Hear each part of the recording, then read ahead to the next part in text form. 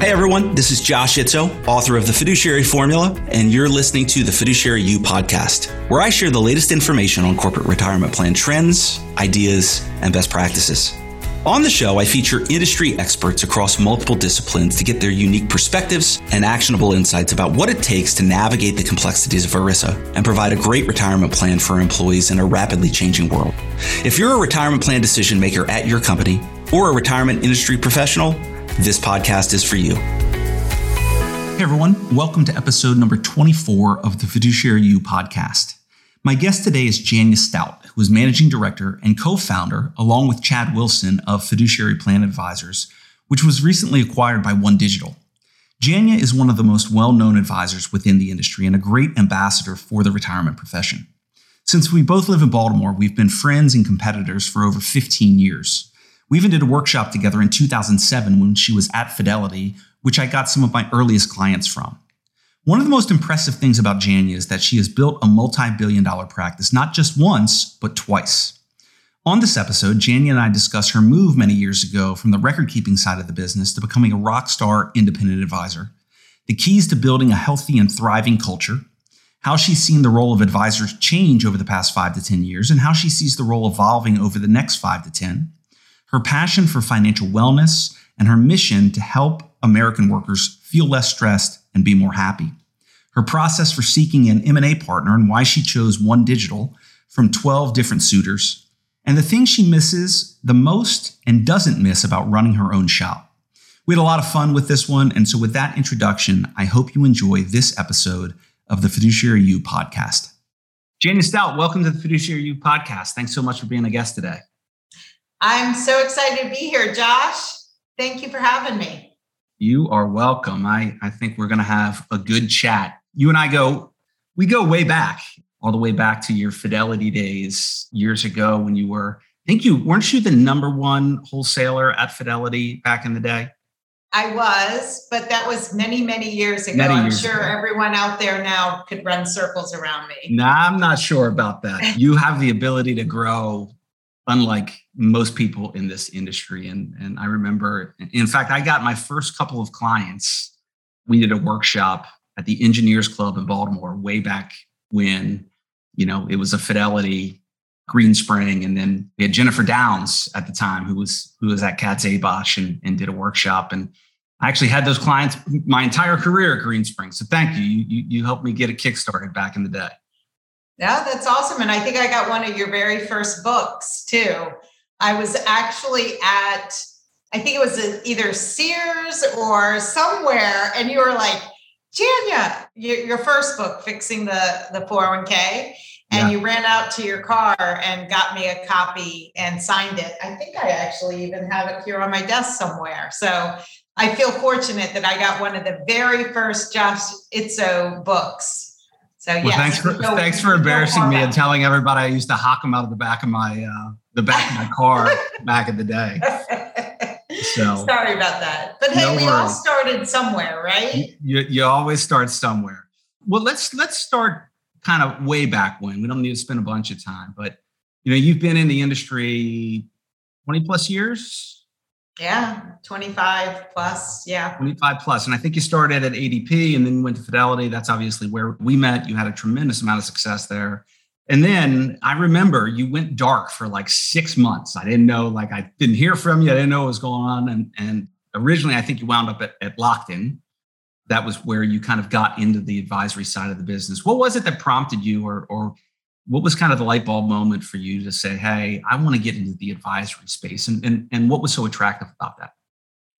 I loved, my career on the record keeping side. I learned a lot.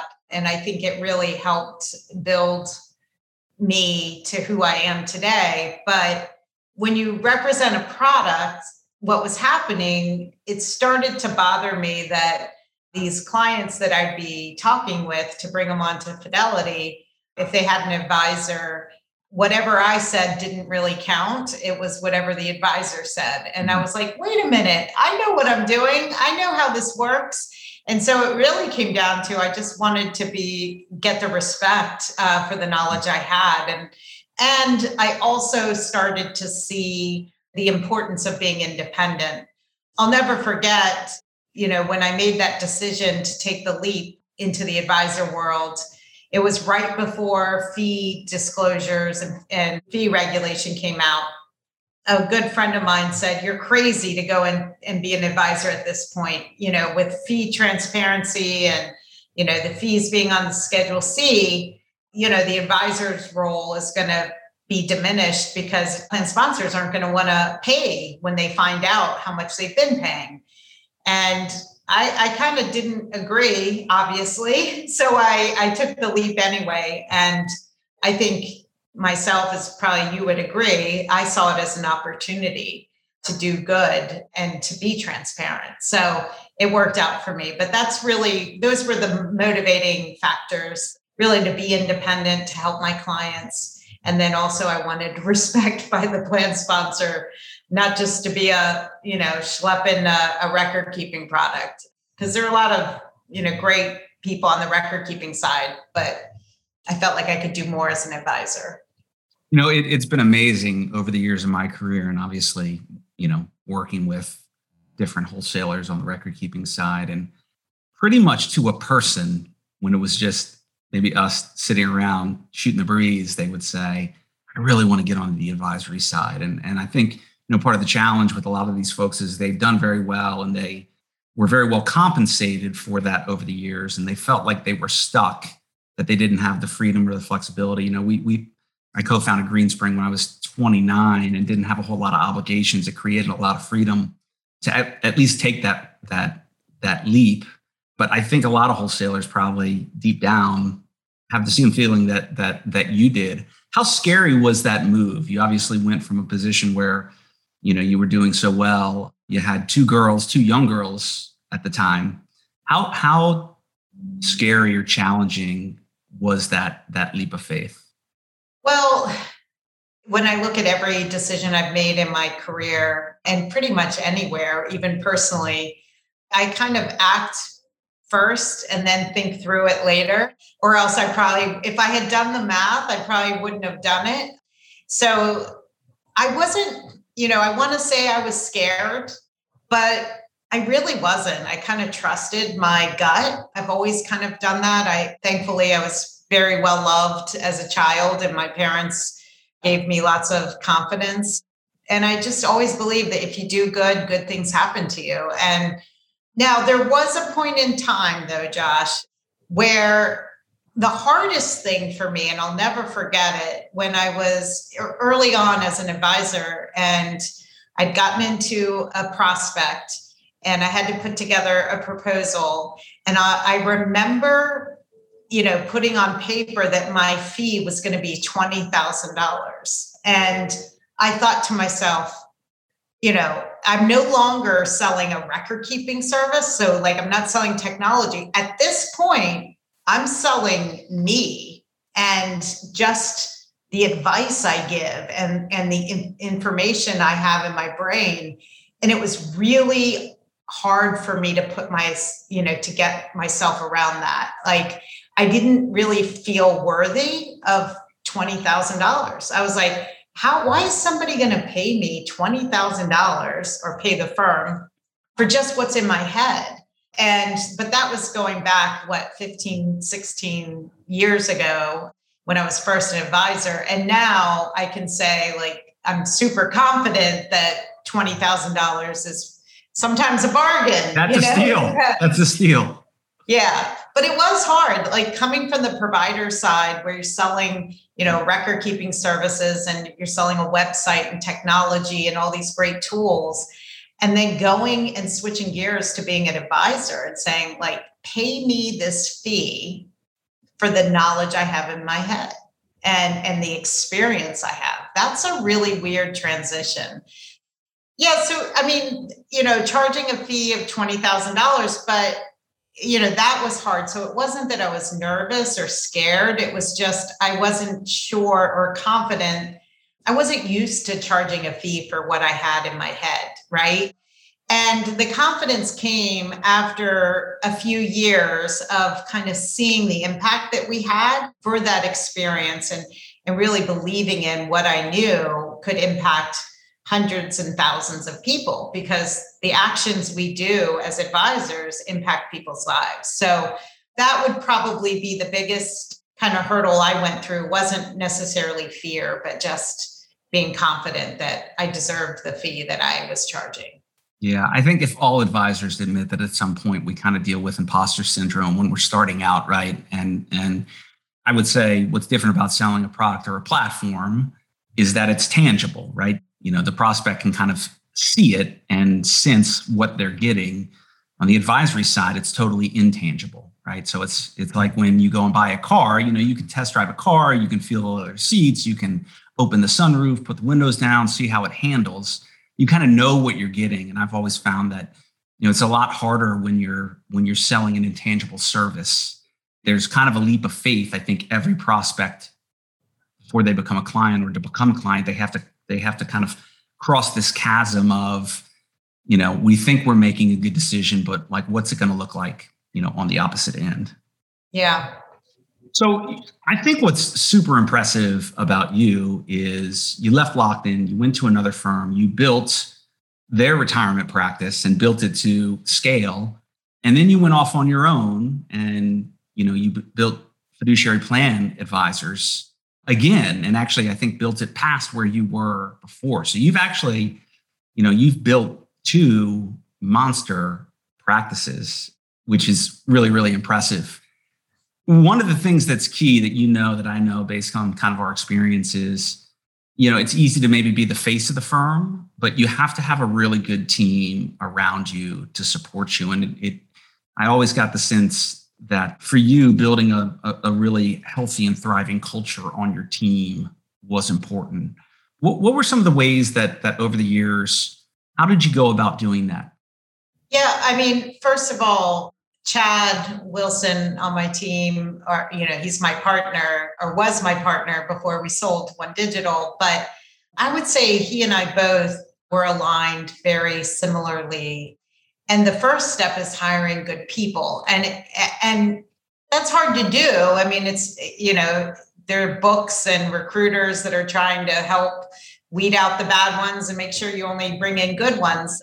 And so I think part of it is luck from a culture perspective. I think what I've always looked for is hiring people that come at it from a kindness perspective. Mm-hmm.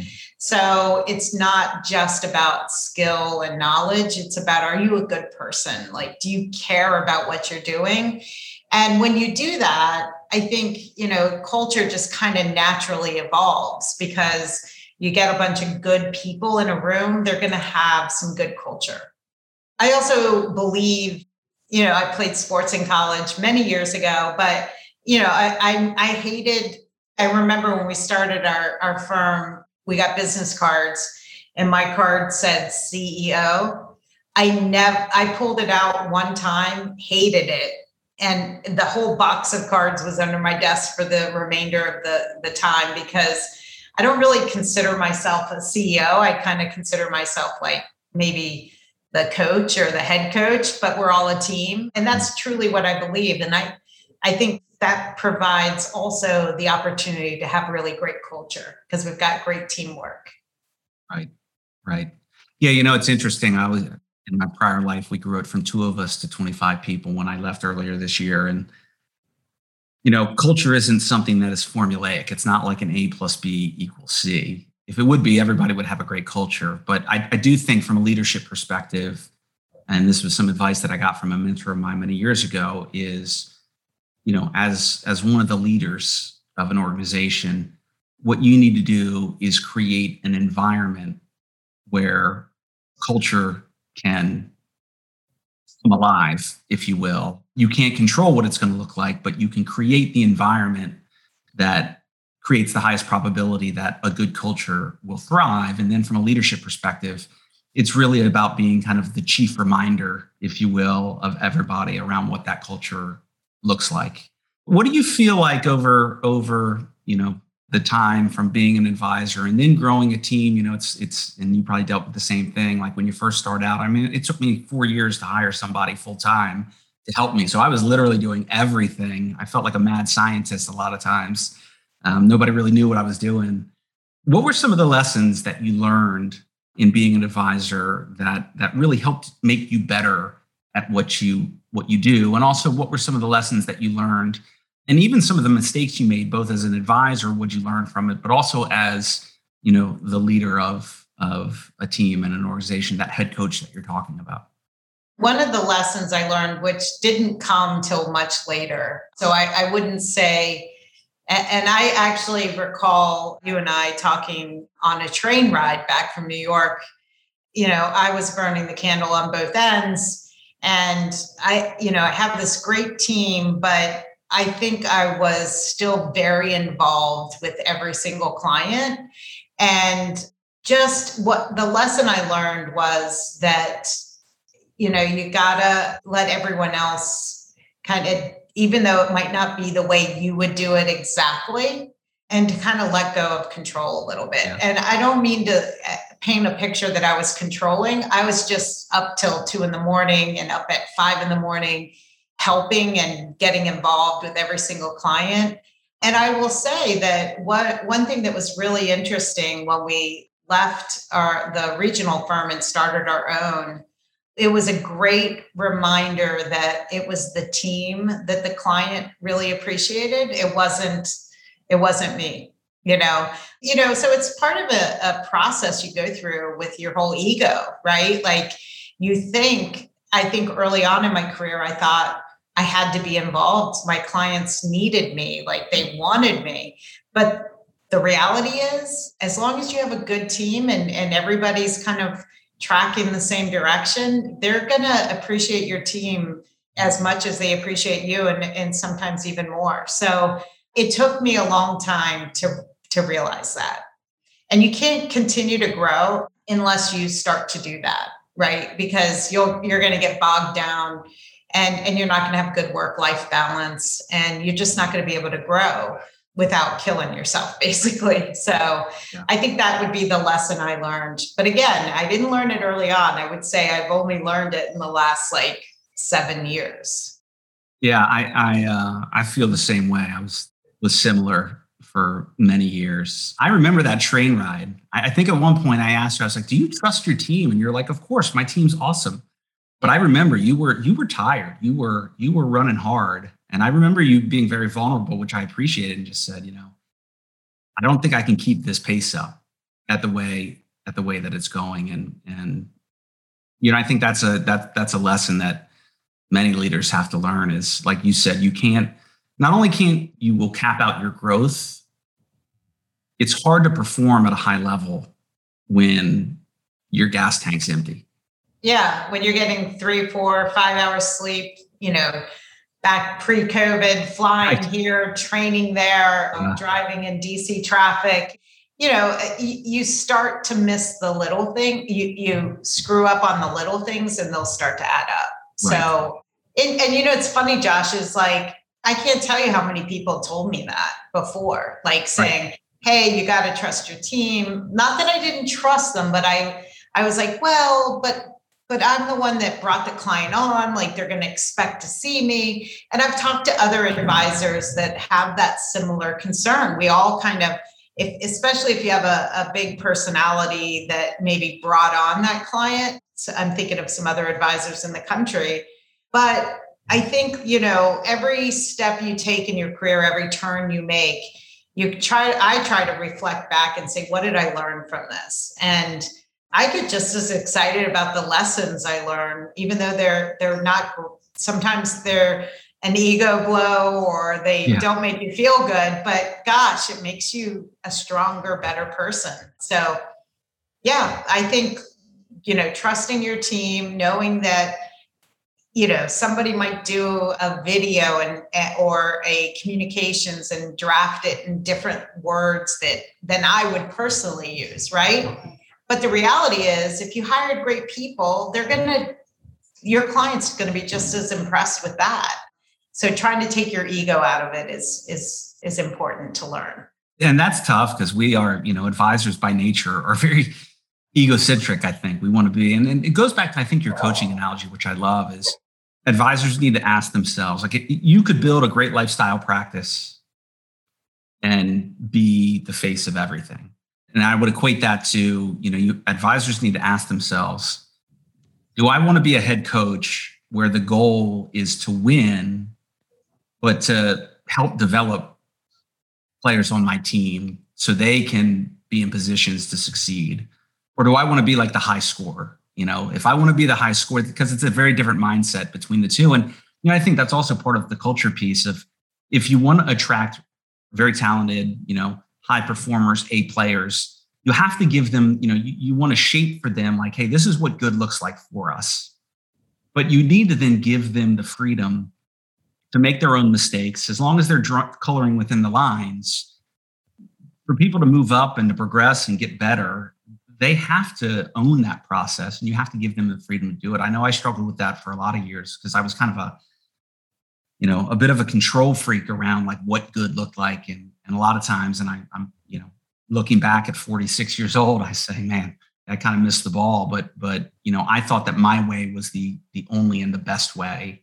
And it wasn't until I learned that it's like my kids. At some point, I have to help try to shape my kids. They have to go out and face the real world at some point. My job is to prepare them that when they do, that they're going to have the highest chance of being successful. And I think it's the same way with teams. And I think when you do that with your team and you give them opportunities and you let them even fail a little bit, not in a way that's going to like blow up a relationship, but that's how they get better. And I think that creates a lot of loyalty to the organization as well, or to the team, when they have opportunities to grow and succeed and do a good job. So, and I've always admired you for that, because I think you've, just on social media, I think I saw a post from you today, and I think Keith on your team, and, you were giving kudos to Keith for being on a webinar or something like that, and how smart he was and how much your clients loved him. And I think you've always been good at being able to,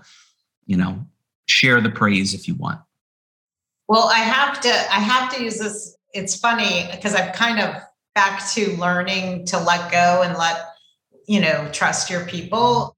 Just recently, just in the last month, we did a finals presentation for, it was about $150 million plan. And I brought Catherine Galladay on the finals pitch with us. There were four or five of us, I think. And it's, she's just been tremendous. She's 25 years old, right? So she's been with us. She's coming up on her 2-year anniversary.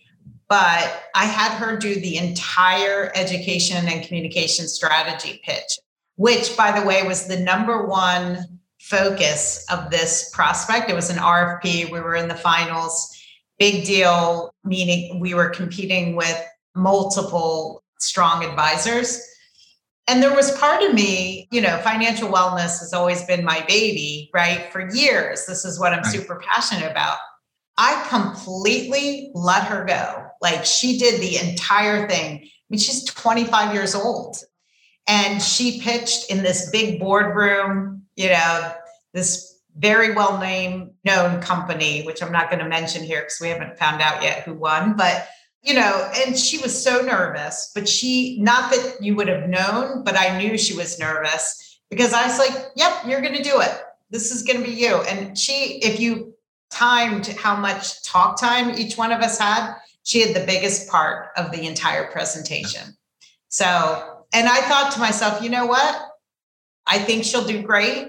And if she doesn't, who cares? Right? It's funny, we had someone from One Digital on the health side, an executive, sit in on that meeting as an executive sponsor.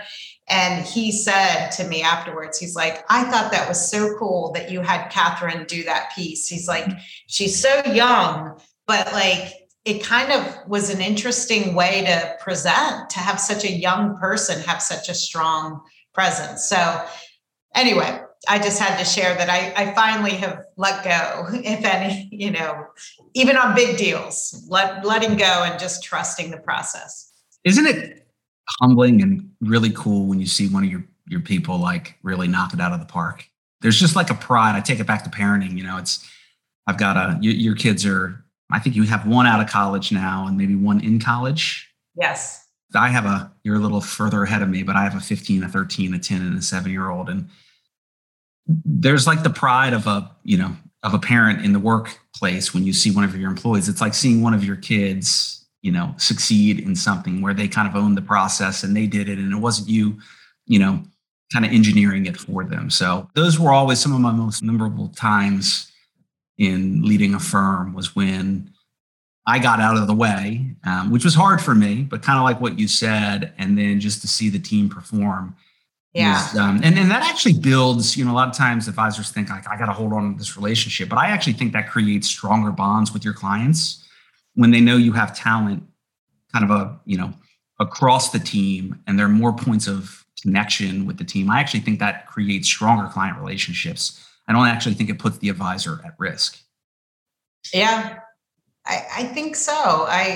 Like you said, I think it's about really kind of being proud and mentoring the younger generation to come in. And somebody gave me a chance when I was in my 20s. And, so we've got to let that next generation come in and start to really feel good about what they're doing. Yeah, absolutely. So I think that's a good kind of launching off point, or we can kind of pivot. How have you seen the role of advisor change over the past 5 to 10 years? I think for sure, the biggest change is it's not just about investments. If anything, the investment side has kind of got commoditized. But it's interesting because it's, certainly important. And when you look at the big lawsuits, that's what it's about. The investment structure, primarily how the fees are kind of derived, but really focusing on outcomes and engagement and financial wellness and all that. The plan advisor community has really shifted quite a bit into that more kind of financial total outcomes perspective, which really kind of speaks to how our teams change.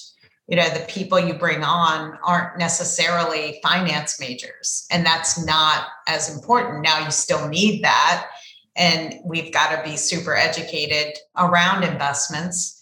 But I think there's a need for other types of people on your team because of our roles have changed.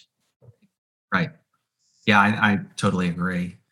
So taking that a step further, where do you see the future of advisory industry going over the next 5 to 10 years? And what do you think is the most important skill for advisors to develop, prepare them for what the future looks like?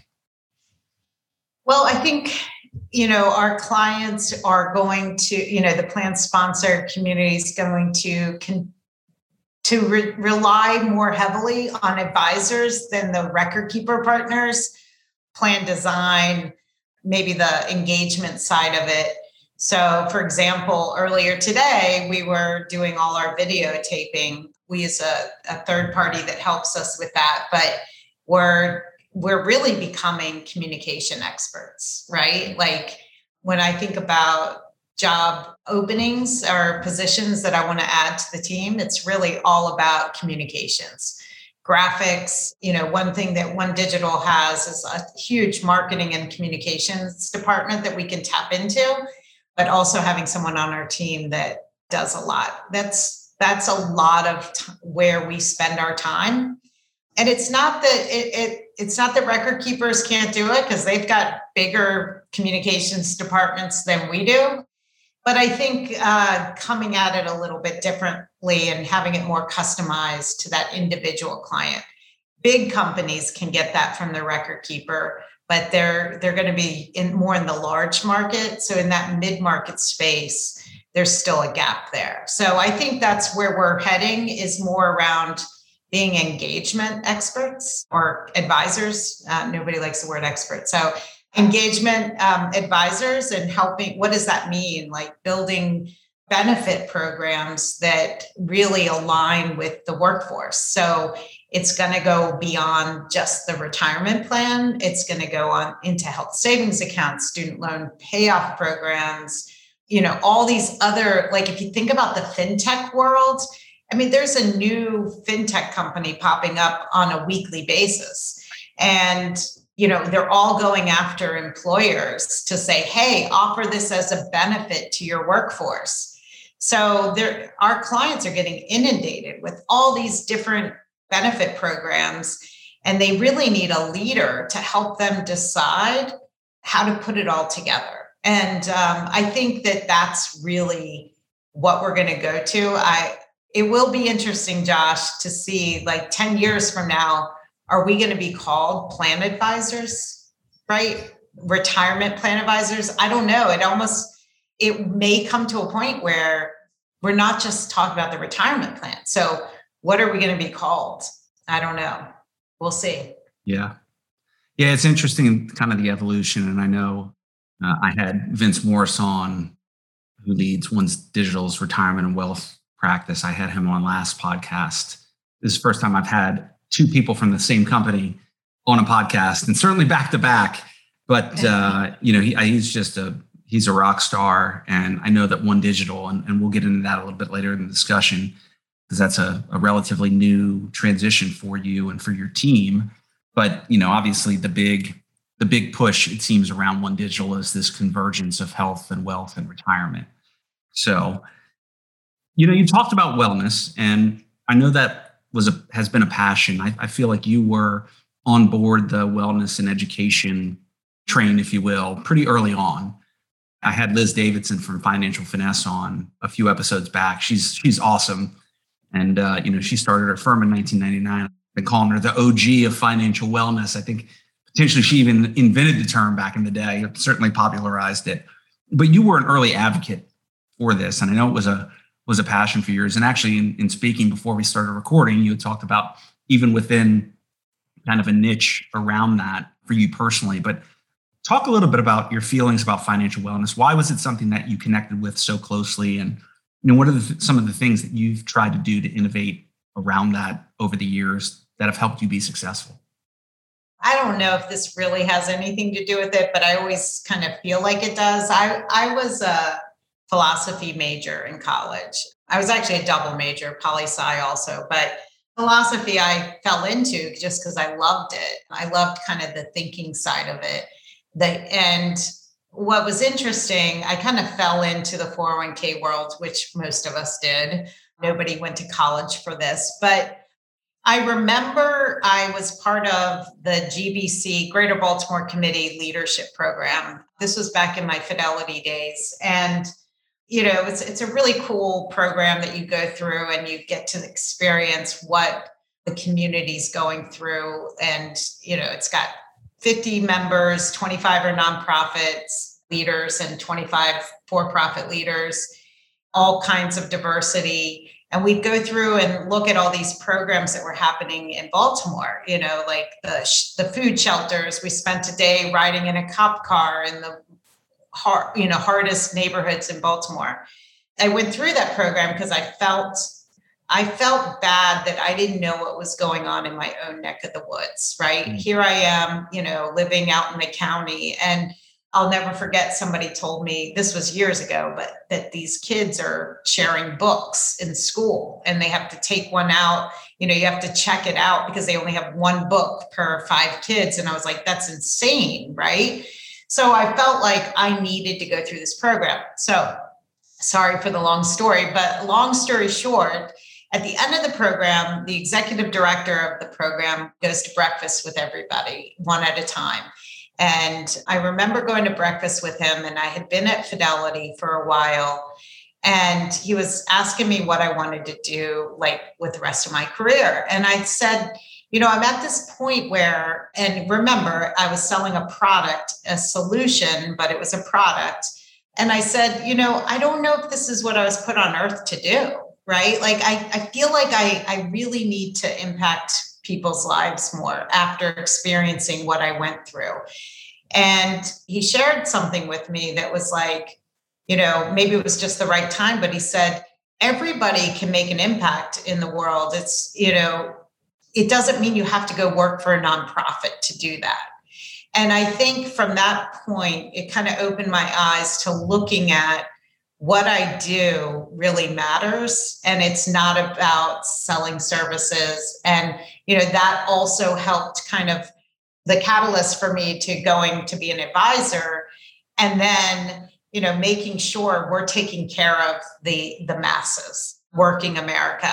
And I, like you, early on, I didn't have a big team. So I was doing all the one-on-one meetings, and I really loved it. Like, the connection you have with people was amazing. Like, it's amazing how much people share with you.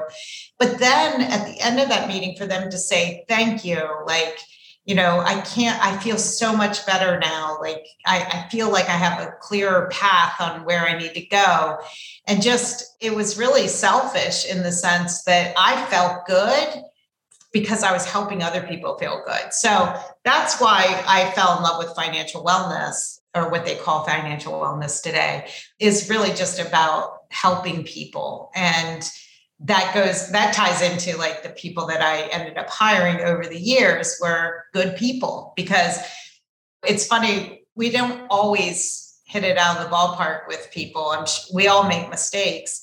And I remember we had somebody on our team that just, was annoyed with people. Right. And I was like, this isn't going to work. Right. Because like, we gotta you got to take it, you got to listen, you got to care. And if you don't, it's just not a good fit. So I've learned that when I'm interviewing somebody, trying to figure out like, what's their why? Like, do they care about helping people? Because that's really, at the end of the day, what we're doing. And you spend a lot of time, I've seen over the years, I'm assuming this came from Simon Sinek and his book Start with Why, but you've focused and promoted kind of your why, within to kind of brand your firm and within what you do, and on social media like LinkedIn. What is your why, and what was the process like for being able to develop that and identify what it was? What my why is to help working America feel less stressed and be happy. A couple of years ago, it was helping working America feel less stressed about money, right? That's kind of how it started. It was like, okay, we're helping people with money. But, the more I thought about it and the more interactions I had, we took off the about money, because really we're just helping people, right? So we cut off the about money, and it was just helping working America feel less stressed, period. Because that could be a plan sponsor, whether it's helping them with compliance, filling out a darn form. Nobody likes filling out forms. We'll fill it out for them, And then I added the and be happy, because last year we do 18 webinars a year, and we used to do 12, now we do 18. We added a happiness webinar, and it's one of our most attended webinars. So we bring in a happiness expert. We talk about raising your happiness level. I kind of fell in love with that concept. I was fascinated with, there's a Harvard professor that teaches a course on happiness. And if you read about it, there are things you can do to raise your happiness level. And I thought, we should be doing this with our participants. Like, we have this amazing opportunity to connect with working America. We don't have to stop with just, save 10 to 15%, pay off your debt. Like, let's help them be happy too. So that's really our why, is to, at the end of the day, make people happy. I love it. And I love the lesson in that is that it was an iterative process, right? Sometimes we get so kind of married to an idea that we're not willing to be flexible. And I love the fact that, you had the emotional awareness, if you will, to kind of step back and say, okay, we don't want to change the underlying kind of core purpose, but let's modify it. Let's evolve it. And I think that's just an awesome story. And I think a really good lesson, because we had a similar thing that we developed at Greenspring. And it's ironic for those who are listening, Jania and I, she's moving, but to Annapolis, but we live about 5 minutes away from each other. A funny little story is we were talking one time, and the house that she lived in for 20 years, I actually knew the girl who, when I was in high school, grew up there and allegedly might have thrown up in the bushes at one point in time at a party in high school. Yes. But it's hard to compete when Jania is in and her team are in your local market. But our core purpose that we had developed at Greenspring back in the day was similar. It was to improve lives by helping people make better decisions for themselves and those who depend on them. And just like you, it wasn't necessarily financial related. That could be, a lot of that could be an employee coming in and wanting to get advice from you or mentorship about an issue that they're dealing with, or that could be a participant. It could be about money. Sometimes you're right. Those conversations that you have, there's this incredible, finances are so personal and so private. But when you build trust with somebody, it's amazing how vulnerable they'll be, and they'll talk to you about things that they don't talk to anybody else about.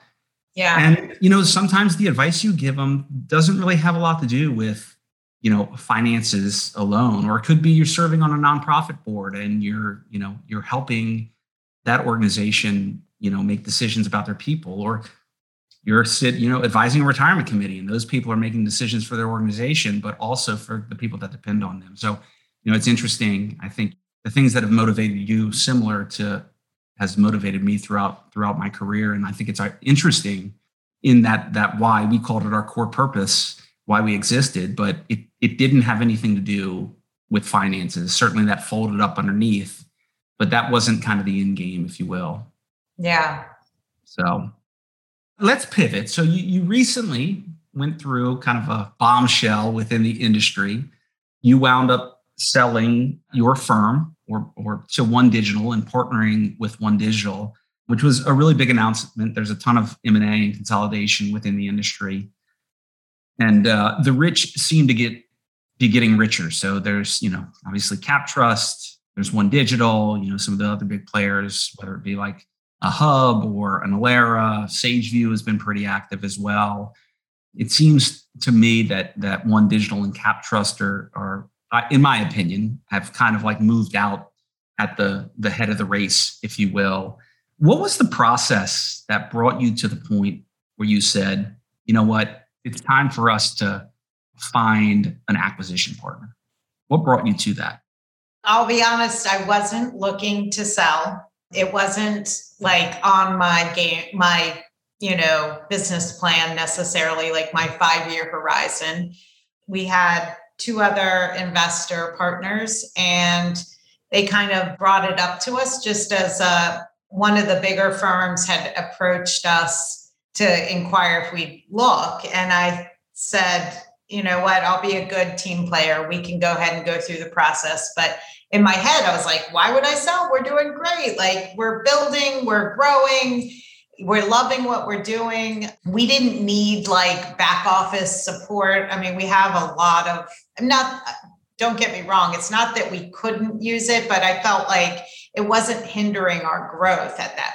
It was good. Point. It was what you had was good enough. Good enough to be successful. At least for, and really I kept thinking, wouldn't it be cool to be on the other side of that and to not necessarily acquire, but merge with other firms, like before you left, Josh, like you and, some other great advisors that I think, like, how about let's become a bigger boutique consulting firm, right?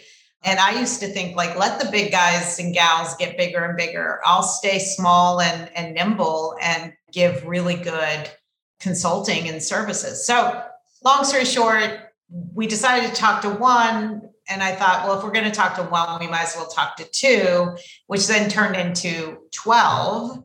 And then it turned into, no joke, a year-long process. Thankfully, it was all during COVID and quarantine. So it was not a lot of travel. It was all very long Zoom calls. And we narrowed it down pretty quickly, to 3 or 4 firms.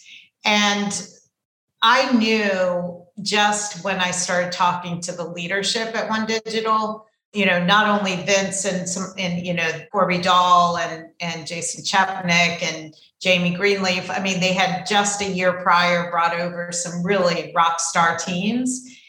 so my eyes were very open to like, how cool would that be? But then I met the founders of One Digital, Mike Sullivan and Adam Brockman, that are just amazing humans. And really, I mean, that's really what it came down to.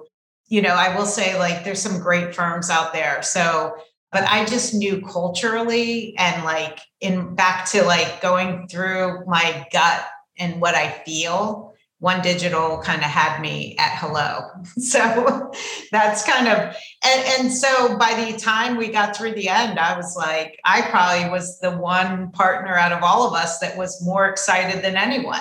So that whole, how they say, like, you should look for a job when you're not looking, like when you're happy. Right. I was happy. I wasn't, looking to do this. And number one, it had to be great for our clients and equally as good for our employees. And, the money side of it really did. I've never followed the dollars, honestly. Like, everything I've done has always been, does it feel right? Is it good? And then, thankfully it just works out financially too. The dollars aren't a bad perk as well. That's right. Now, I wouldn't have done it for nothing, but yes, it does help. Right.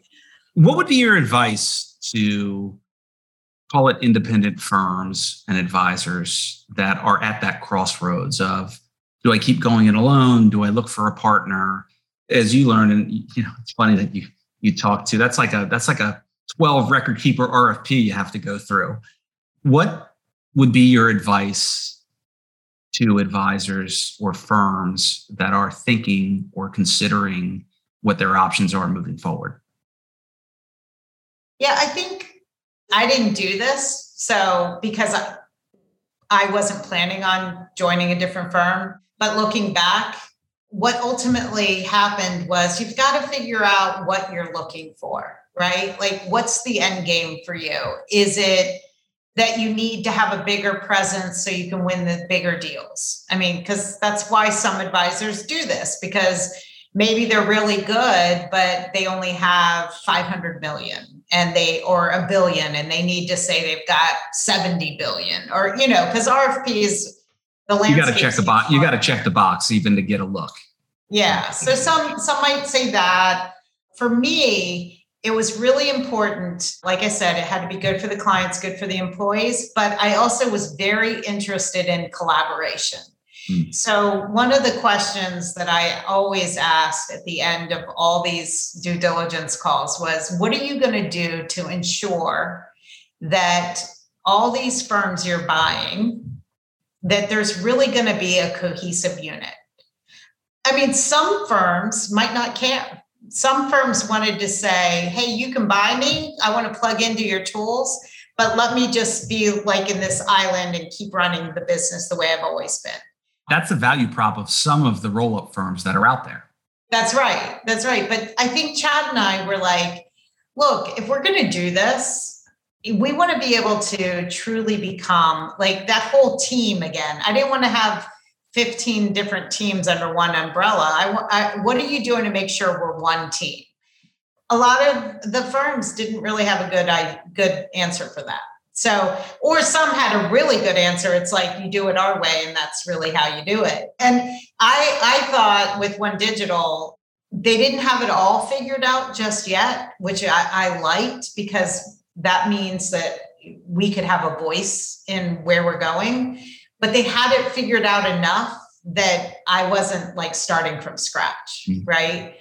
But most importantly, they were super open-minded and very forward-thinking, more than anyone I felt that we were talking to. So my advice would be kind of figure out what your end game is. And just like when you're doing an RFP with a client, like they might say, we don't care about the website, right? We just want really good, service, right? Everybody wants good service. And then what happens? The finalists come in, they show them the shiny objects, they show them the cool technology and the website. Right.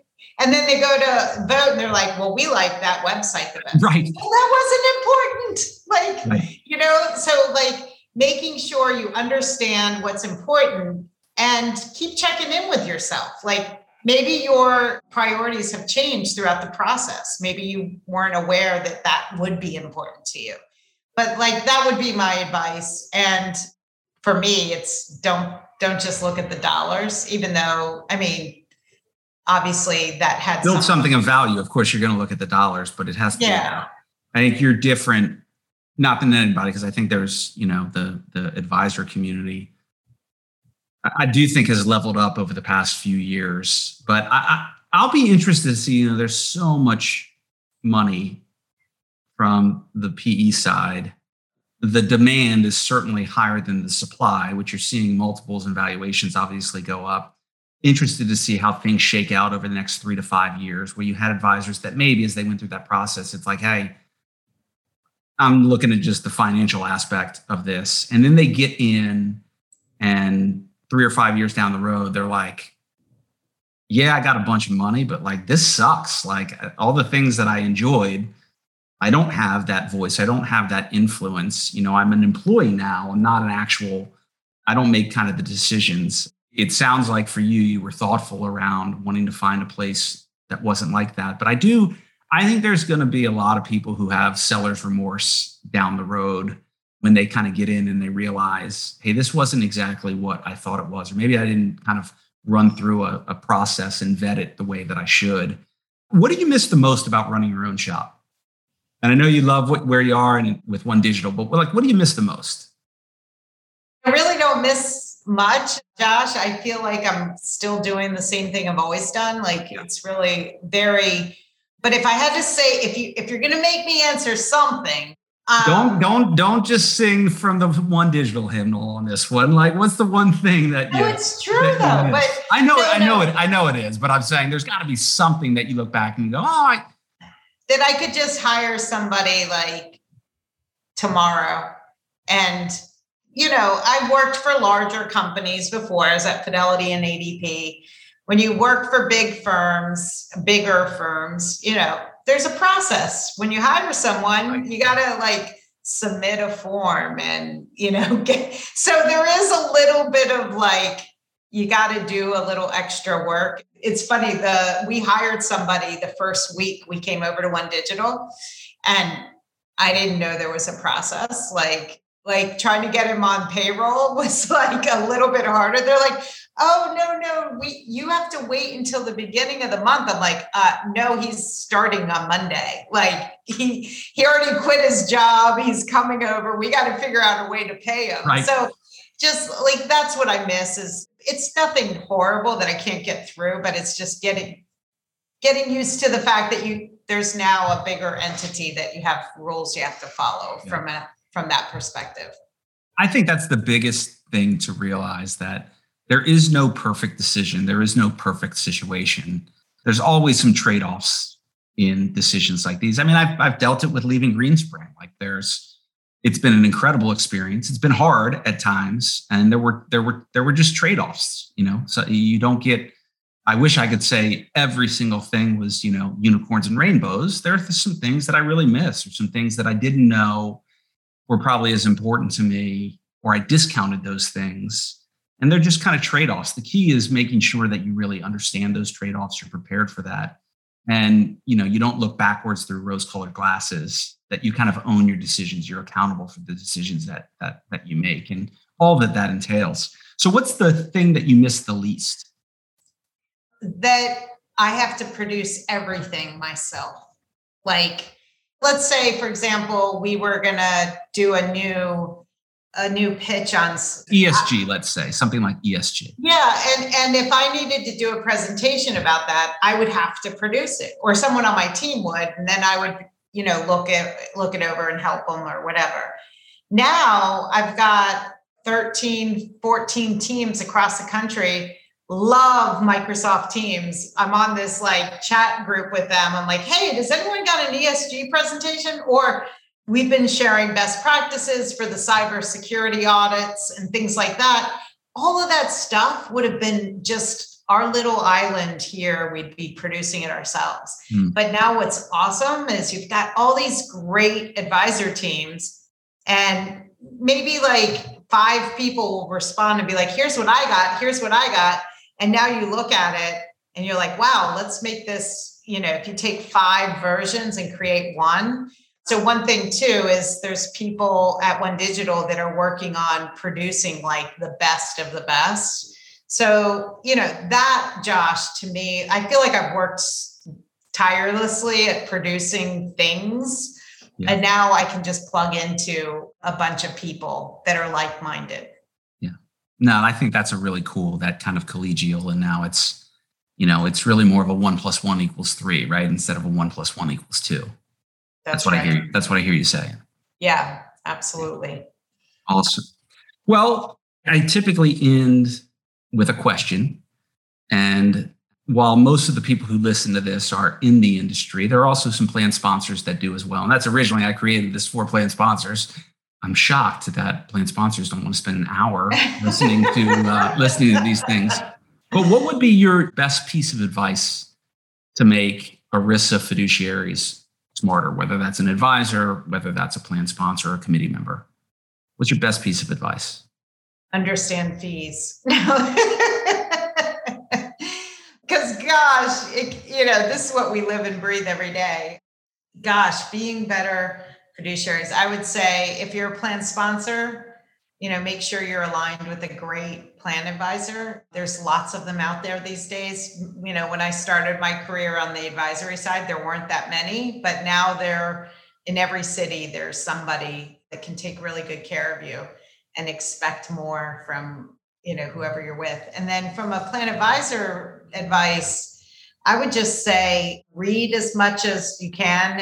And this is not, Josh did not pay me for this, but Josh is a tremendous writer and communicator on all things fiduciary. So he might even cut this from the podcast because he's going to think that it sounded like it was canned, but read his books. No, I really believe that. For all the years I've been in the business, I've been reading Josh's stuff, even when we were competitors, 10 miles apart from each other. I was reading Josh's stuff.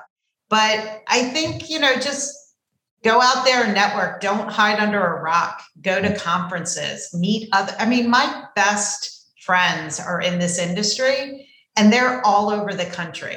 It's funny. There's some advisors are probably good advisors, but they don't really take advantage of all the stuff that's out there in the industry. There's some amazing conferences coming up, Wealth at Work. We just had Napa Summit in Las Vegas. There's a women's conference for Napa in Florida in January. So this is where I get my best ideas and become a better fiduciary by talking to my peers. So that's what I would say. Get involved, go to conferences, read Josh's books, listen to his podcast. That's awesome. Well, where can people go to connect with you and learn more about what you're up to? Oh, they can connect with me on LinkedIn. I'm on Instagram. I have Snapchat. I'm not on TikTok. I am on TikTok, but only for viewing. It's funny. People are talking about financial services and TikTok, and I've watched some of them, and I'm like, I don't want to say never, but I just don't see myself on TikTok. Right. But I definitely think LinkedIn is a great resource. Awesome. Well, Jania, thanks so much for being a guest. I think you have obviously had a stellar, awesome career and a great road ahead of you. I think you've been a wonderful ambassador for the industry, which I really appreciate. And I just really appreciate you taking the time to be on the show. I think listeners will get a lot out of it. Thank you, Josh. It was really fun. I always love talking to you. You're one of my favorites, so I appreciate it. Thanks for asking me to join. Thanks. Thanks for listening to today's episode with Jania Stout. If you'd like more information or to learn more, go to fiduciaryworks.com/podcast. I've got some great resources there for you, including each episode, along with show notes, articles, and free tools. Make sure to sign up on the site so we can stay connected. I'd love to help you stay in the know about what's happening in the world of corporate retirement plans. And if you've got questions you'd like me to answer, topics you'd like me to discuss, guests you think would be a good fit for the show, or any other feedback, I'd love to hear from you. Also, head over to Amazon and check out my 2 books, The Fiduciary Formula and Fixing the 401k. And if you want an easy way to support the show, I'd really appreciate you leaving a review on Apple Podcasts. It's the best way to help people find the show, and I read each one. Until next time, thanks again for listening to the Fiduciary You podcast.